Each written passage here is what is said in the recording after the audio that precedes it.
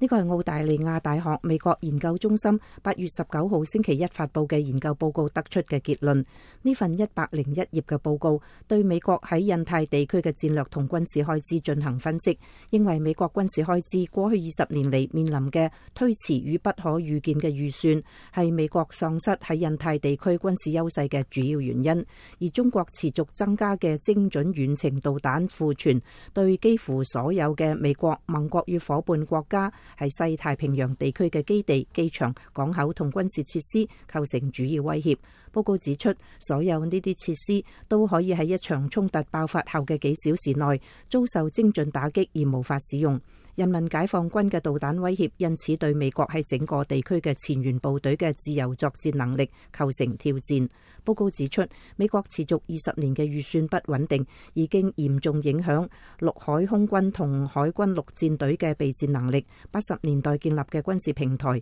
現在越發難以維護，而且費用高昂。好多為對應大國衝突而建立嘅作戰系統都為咗應付中東戰爭嘅需求而遭到削減。受此影響，好多美國與盟國喺印太地區嘅作戰基地都缺乏加固嘅基礎設施，前沿配置嘅彈藥同物資冇調製到戰時嘅狀態，美軍嘅後勤能力巨幅下滑，因此缺乏應對印太地區大國競爭嘅準備、裝備同態勢。報告話，即使美國國防部試圖對付呢啲威脅，但係外交政策機構過時嘅超級大國思維可能會限制華盛頓削減全球其他承諾，或者為咗印太地區勝利而做出嘅戰略調整嘅能力。報告特別指出，為咗防範美國喺印太地區實施干預，中國設置反干預系統，使中國可能喺美國進行干預之前，利用有限嘅力量取得既成事實嘅勝利。反干預系統嘅主要力量係導彈部隊，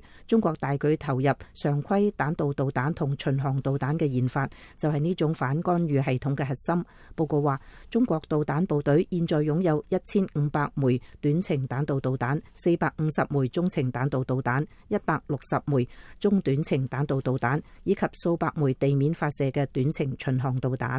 呢啲導彈能夠對第一島鏈內嘅所有目標進行打擊，將日本、南韓、台灣、菲律賓同新加坡置於中國嘅反干預區域之內。中國嘅東風26型中遠程陸基彈道導彈可以對美國駐關島嘅海軍基地構成威脅。為咗有效執行反干預策略，中國仲研製咗被稱為航母殺手嘅東風21D 反艦彈道導彈，可以喺1500公里嘅射程內對美國嘅航母實施打擊。中國仲大批量研發咗第4代戰機、先進嘅指控通訊同情報系統、現代化攻擊潛艇、電子戰同密集嘅地對空導彈系統。呢啲都使中國軍方對美國與盟國嘅遠征軍形成牽制，無法喺作戰距離內對中國目標實施有效嘅海上或者空中打擊。報告認為，中國因此喺第一島鏈內擁有強大嘅軍力，令北京擁有必要嘅脅迫威懾力，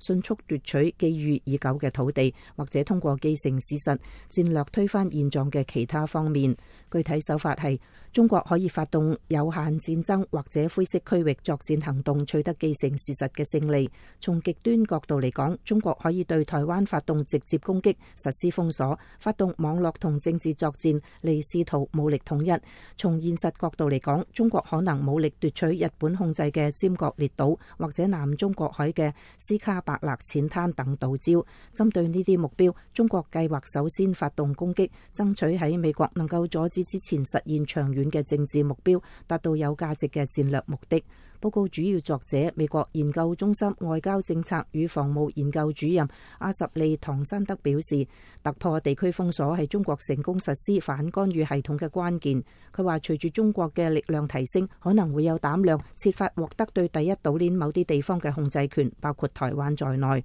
報告因此建議美國做出必要嘅戰略調整，將戰略重心真正轉移到印太地區。報告同時建議美國嘅主要盟友澳大利亞為咗應對持續性嘅高端衝突而增加庫存，喺精確武器、燃料同其他材料嘅存儲同生產上創立自主能力。美國研究中心外交政策與防務研究主任阿什利·唐山德表示，印太地區力量平衡嘅變化應該引發所有亞洲國家嘅擔憂，包括嗰啲試圖與兩個超級強權都維持良好關係嘅國家，因為壓制北京行使侵略性外交政策符合所有亞洲國家嘅利益。但係中國嘅軍事分析人士並唔認同報告嘅內容。新加坡南洋理工大學拉耶勒南國際研究院訪問學者、中國海軍前大校趙毅對媒體話：我哋而家同未來都尊重美國喺西太平洋嘅合理存在，我哋希望美國喺全世界扮演負責任嘅角色，包括西太平洋在內。以上係美國之音嘅報道。